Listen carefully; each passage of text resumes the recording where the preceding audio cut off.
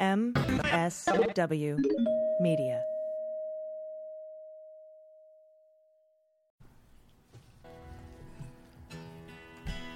Hi, this is Curtis Robinson. I'm host of Hunter Gatherers, the podcast of Hunter S. Thompson stories, and you're listening to Dan Dunn, a man who drops Hunter S. Thompson's name more than the good doctor dropped acid.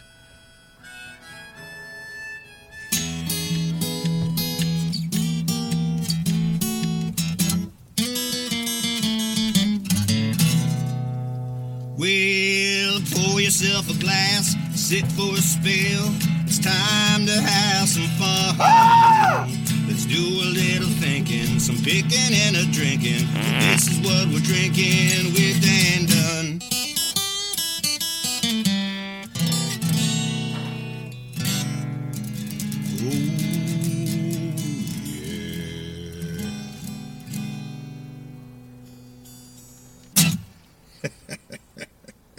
All right. And you know what that means when Matthew McConaughey says, all right, that means we're starting the show. I'm Dan Dunn. This is What We're Drinking with Dan Dunn, coming to you from Hollywood, like in the heart of Hollywood, Lono. It's Hollywood and Highland.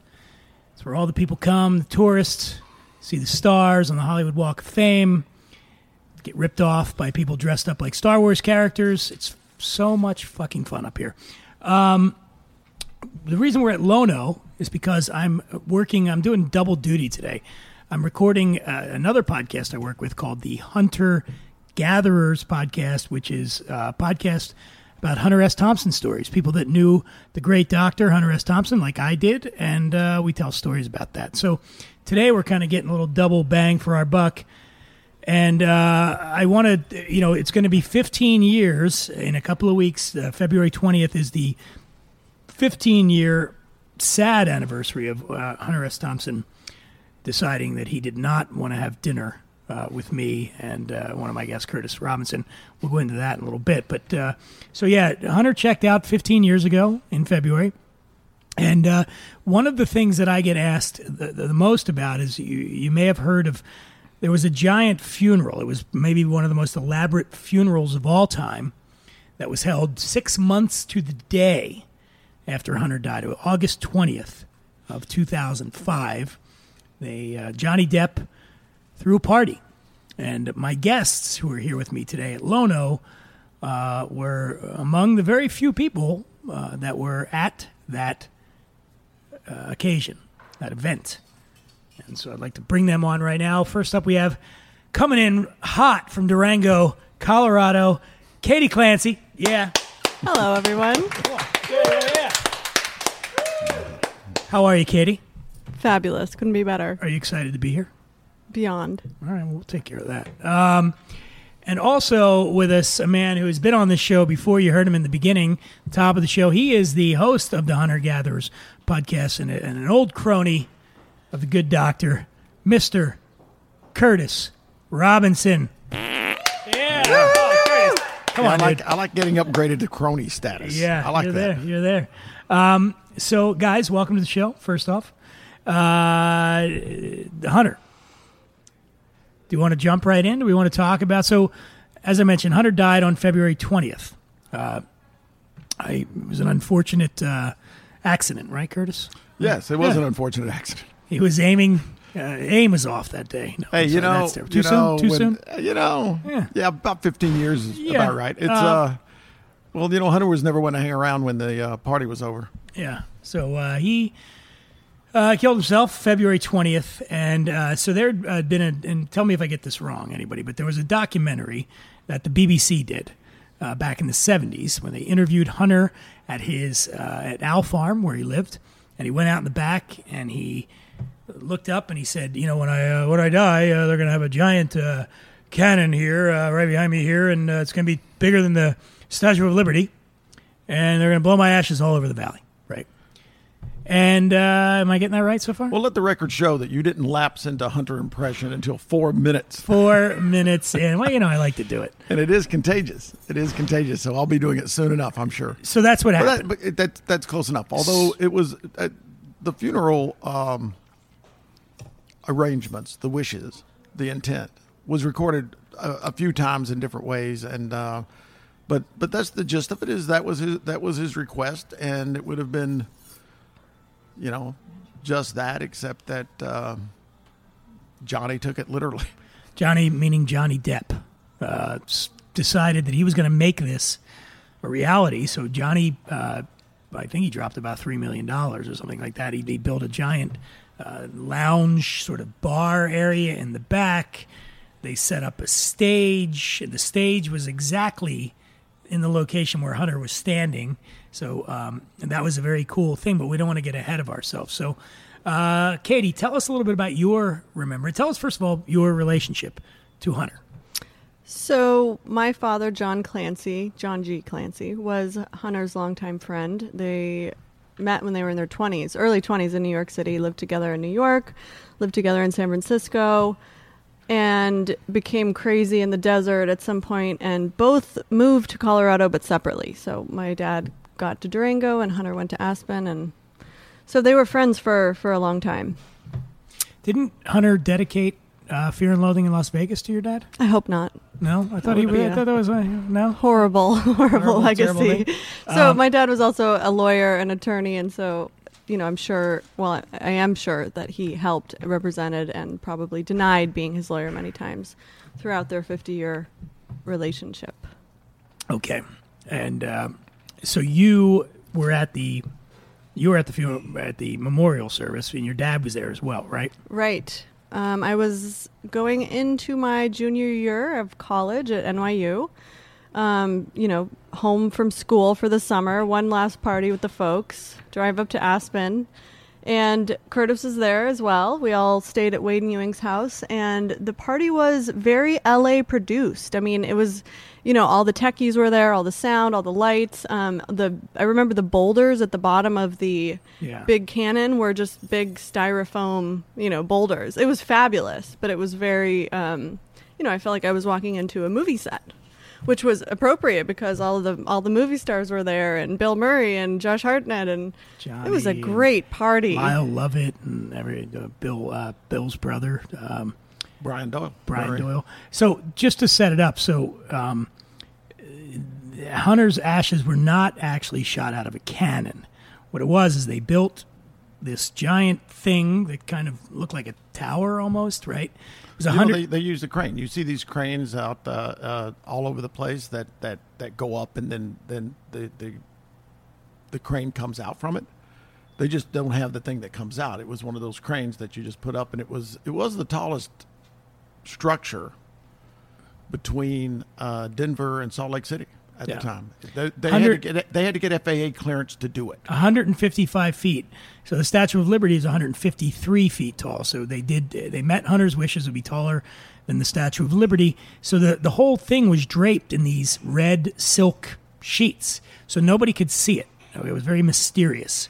And what they actually did, instead of blowing Hunter's ashes out of a cannon, was he was cremated. His ashes were sent to a fireworks factory in Newark, New Jersey, and they integrated the ashes into the fireworks. Okay. So now we're there, and, again, Katie mentioned some of the George McGovern was there, Jan Wenner was there, Lyle Lovett was there. People got up and they gave speeches. Ed Bradley from 60 Minutes, the late, great Ed Bradley gave a wonderful speech. And then we moved to the portion of the memorial where we all walk back to where the stage was. And then there's a screen there, and Hunter pops up on the screen. And it's in the exact location where he was standing, and he does the same routine I did earlier. There's going to be a giant thing, but only it was there. And then they played Spirit in the Sky. Norman, what's his name, Curtis? What's that guy's? I don't. Who's the guy that does Spirit in the Sky? Norman Greenbaum. That's right. Yes. Katie, how did you not know that? I'm sleeping. Spirit in the Sky. So they played that, and I guess that was one of Hunter's.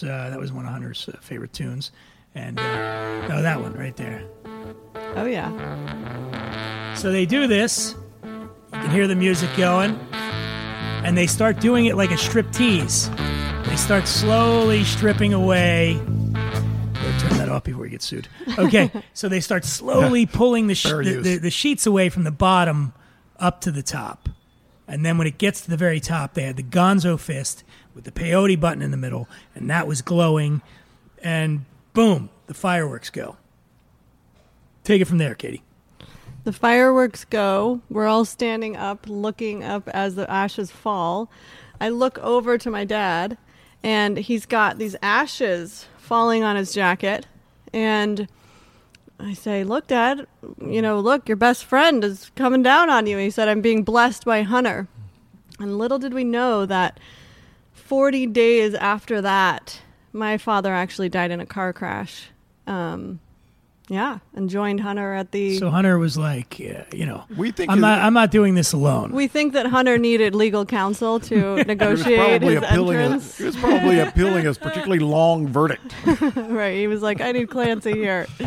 So it was very cosmic, fortuitous, of course, foreshadowing. So you must look back. I mean, that's a crazy thing to have, Hunter being such a seminal figure in your life, and to have that event happen, and then to lose your dad, like just over a month later. So many memories of that party. They had books at the party from every one of his books, and I remember. I don't know if they encouraged people to just underline things, or were there already things underlined? Do you guys remember? Like they had all these books. Yeah, they wanted you to go in and underline particular parts. Right. So my dad did that for like he was doing that for a long time. I wondered who did that. Yeah, he was really into that. I didn't do that. I think I was too busy snorting coke. Yeah. Next to it, they had that's where the coke. It was a Hunter party. It was a Hunter party. Do you guys remember that? By the way, there was a weird rule that Anita is Hunter's widow, had implemented where there was no drinking for quite some time during the speeches. Do you remember that? They were not serving alcohol. So I wisely buddied up to Josh Hartnett, the actor, very good-looking man. And Josh Hartnett was able to sort of sweet talk one of the servers there into sneaking us glasses of vodka to look like water. But I remember thinking, what a weird thing this is, that we're having to sneak alcohol. No, it was good. It was good. It was a brilliant thing to show you that Hunter was actually dead. In case there are any doubts, because he would have been like, "What the fuck are you talking about here?" No, there were doubts. For Jesus fucking Christ! At Jack Nicholson said at the other funeral, he had two. At the other funeral, the one at the Jerome, Jack Nicholson said, I'm not sure, because this is the kind of shit he would pull. Yeah. And I don't think he was joking. I think he was like, oh, yeah, that's the kind of shit he'd pull. But after the bar didn't open, I think we knew. We knew there's no way Hunter would have abided that sort of situation. Well, there was that whole discussion. Was it the kind of party that he would have come to? Probably not. And you go back and forth, and someone said, well, yeah, he'd come, like, right, just as it was ending. It's well, okay. Everyone was very well behaved. It was very well behaved. So after they do the striptease and we see the fireworks go, then they immediately go from that to this song, right? For Bob Dylan. Hey, Mr. Tambourine Man, play a song for me. I'm not sleepy, and there is... And then I started to cry. And the interesting thing was I was standing there. I hope this is okay to bring this up. So I was standing with Curtis and Donna, wife, and Ed Bradley. It's just a nutty thing to think about this. And you were talking about your dad being there, Katie. And all of those people would also be gone within 2 years. Donna died. Ed died. Yeah. Crazy. Yeah, this episode's not going to be the feel-good hit of the season. Hunter really didn't want to be alone up there, right? I see where this is going. He was like, you know what? I'm bringing everybody with me. I have brought beer to a whiskey episode. I can see that right now. So you're right. Then it was kind of a tame thing. I thought it got a little bit crazier as the night went on, but that could have just been me. It was a great time. Yeah, I was having fun, certainly. And I think we all were. I danced with Bill Murray. I mean, what could be better than that? What could be better than that? Actually, I danced with my dad, too, which was the last dance that we had. And I remember at one point he looked over at me and said, remember, we're warriors in this family. We're just fucking warriors. Yeah. And I think that was the last real conversation that we had. So I remember it well. You kind of felt like warriors that night. You know, you walked up. Remember that entrance where they had. You walked up and they had things. They had those huge posters on both sides, and you walked up and you know. I think, it felt like a set, but I thought it felt like a set in a good way because the set was based on Hunter's Kitchen. Exactly. And where the hell do you find that many crappy green refrigerators? They had like 6 of them, exactly like that crappy green refrigerator. And it was a great refrigerator, but it was a silly color. And they were everywhere. I thought they did. I mean, they were professional set people, so of course they did. But it was they turned these big tents into really feeling a lot like Hunter's Kitchen. It couldn't have felt more like it unless he was throwing a bottle of booze at me. Well, you had a different kind of relationship. The famous night. And he threw an expensive bottle of booze at you. Well, I don't remember what it was because I was so freaked out. But years earlier, we had been at an event, and I went to Hunter's, and I showed up unannounced, which was not a good idea. And then even a worse idea was I walked up to the kitchen window, and I yelled into the window, "Hey, Hunter." And a gun came out of the window in my face. Walking up, I mean, you've got to say, the kitchen window at Hunter's was the first line of defense. I mean, he could see the driveway from there. And to walk up to it at night unannounced and declare anything, it was to invite. It was trouble. A bad idea. Let's say that. It was a bad idea. So the gun came out. I closed my eyes and thought I was about to get shot in the head. And then I screamed that it was me, and then Hunter came out. He was very furious with me. But the best thing was when he showed up outside, his face was smeared with lipstick. And in the car was a guy named Jason Auslander, who was a brand new reporter for the Aspen Daily News, who was a huge fan of Hunter. He's never met Hunter. I got him to drive me up there. So this has to be the greatest... like the greatest moment of his life. He's like watching this. And then there was this woman that I was with. She's there. She's just scared shitless. So they saw the gun come out, and then they see him come out, and they get out. Because not everybody's used to having guns. Yeah, and I waved them out of the car. They come up. Hunter's got lipstick smeared all over his face. He sees my female friend, who I think he took a shine to, so he invites us into the house.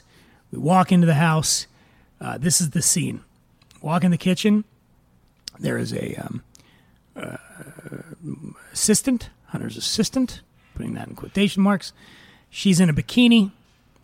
She's got lipstick kisses all over her. Hunter has lipstick smeared all over his face. There's a mound of cocaine. There's a gun. There's whiskey. There's all the things. And I say, what are you doing?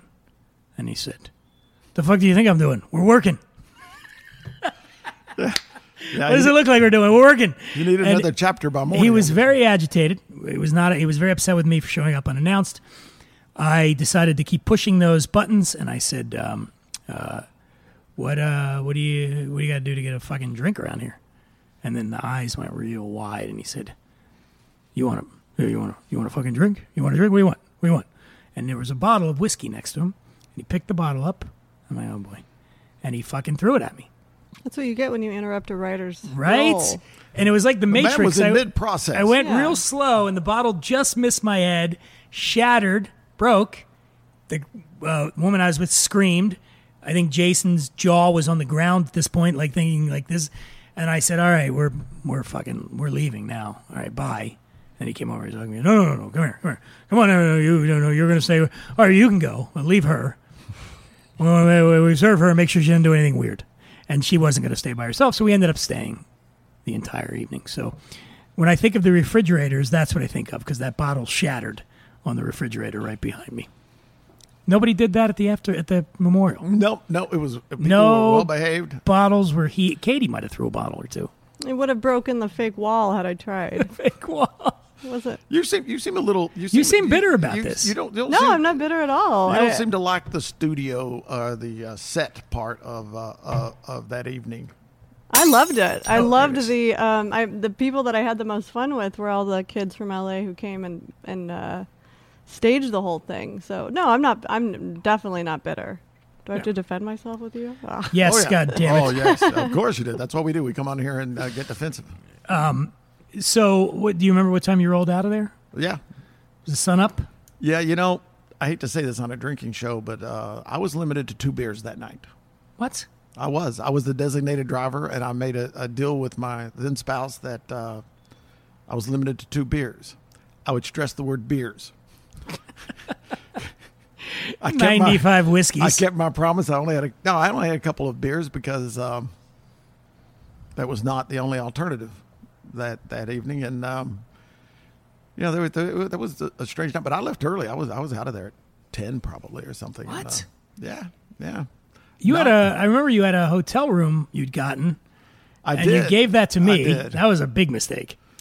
I went crazy. I got all these hotel rooms because You rented I a knew room. they would all go. Yeah, Curtis rented a room at the Hotel Jerome, very nice hotel, and down right in the middle of Aspen. Yeah. And I just remember you saying, "I'm not going to use the room at the Jerome, and if you want to use it, you can use it." And I said, "All right." And so I went there, whatever time of the goddamn night, Did or I morning. did I mention at any point what the hell I was thinking? No, because the best thing was when I got there, the guy was checking in, and the guy said, I was like, "You need a card for?" He says, "No, it's all taken care of, everything." Yeah. And I was like, Jesus, what a fucking idiot! Like you. And I went No, up. And I was I like, had I didn't rooms even. on. I didn't need another drink any less than I did at that moment. But I went up and I'm like, I have to open a bottle of something expensive because Curtis is paying for it. Yeah.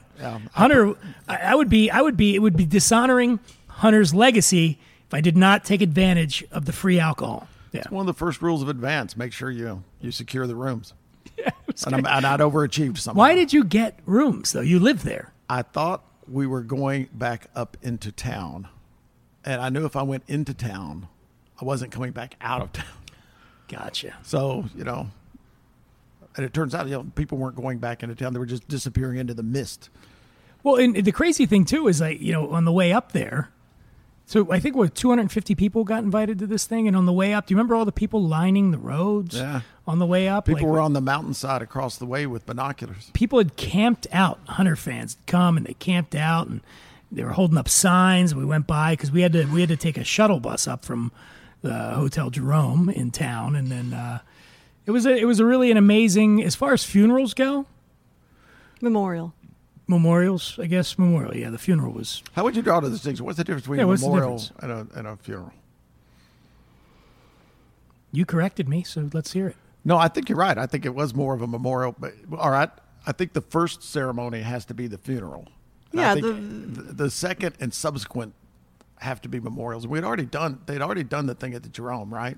Maybe you can keep doing memorials over and over again. It sets you up for annual celebrations. Yeah. One funeral, and the rest are memorials. Okay. What, you're not buying that? Yeah, I don't know. I just feel like, Have you been drinking? I am drinking. What is this? The Schutz beer. Yeah. And by the way, I should mention again, we are at Lono. This is what we're drinking with Dan Dunn. You can hear a more expanded version of this story on the Hunter Gatherers podcast, which features some of my favorite people in the world, Curtis and Katie. I'll also be on that one too. Lono is a bar that is sort of a tribute to Hunter's book, The Curse of Lono. Curtis, care to expound upon that? The Curse of Lono was almost a cult book within the cult book status because they just didn't print a ton of them at the time. It's gorgeous. It's one of the few books that's co-authored by Hunter and Ralph Steadman.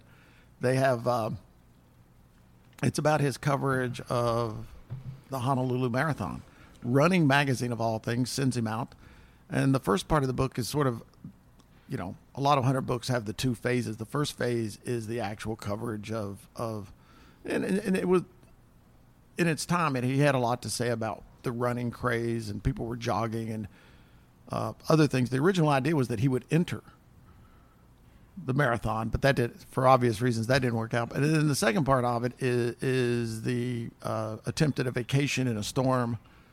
And the thing I like about the book the most is it's got this sense. He tries to make it to the City of Refuge, which is this legendary place where if you go, you're out of reach of the laws, and it's very, but that's it. And it's in Hawaii, And I've got to say, these guys really pay it some respect here. Yeah, they do it here, and they're making the movie.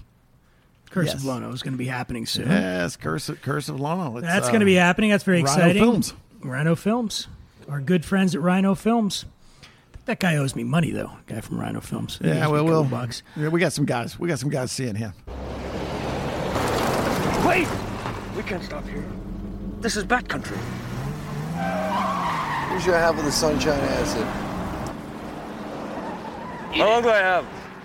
Is your attorney advised you to drive at top speed? It'll be a goddamn miracle if we can get there before you turn into a wild animal. 30 minutes.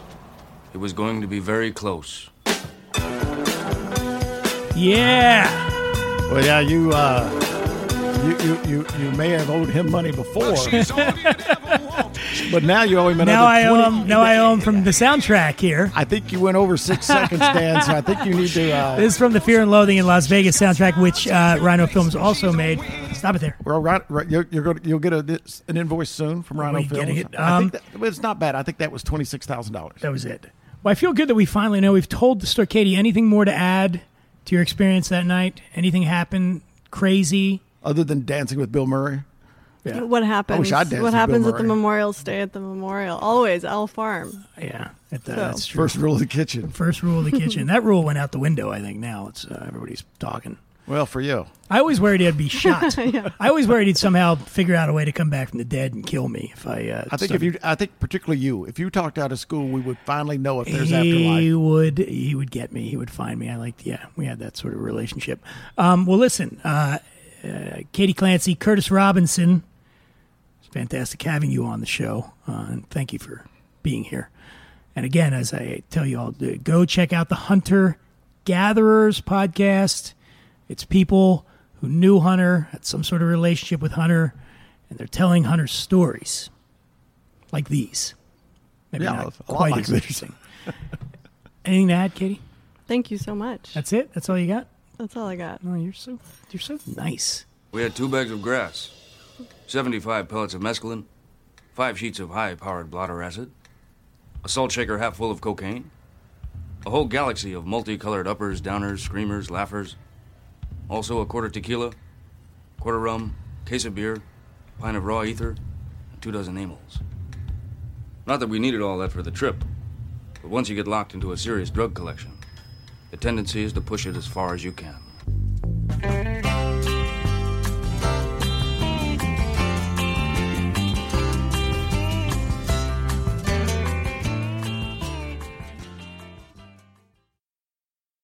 At Parker, our purpose is simple. We want to make the world a better place by working more efficiently, by using more sustainable practices, by developing better technologies. We keep moving forward. With each new idea, innovation, and partnership, we're one step closer to fulfilling our purpose every single day. To find out more, visit parker.com/purpose. Parker, engineering your success. Say goodbye to your credit card rewards. Greedy corporate mega stores, led by Walmart and Target, are pushing for a law in Congress to take away your hard-earned cash back and travel points to line their pockets. The Durbin-Marshall credit card bill would enact harmful credit card routing mandates that would end credit card rewards as we know it. If you love your credit card rewards, tell your lawmakers, hands off my rewards. Tell them to oppose the Durbin-Marshall credit card bill.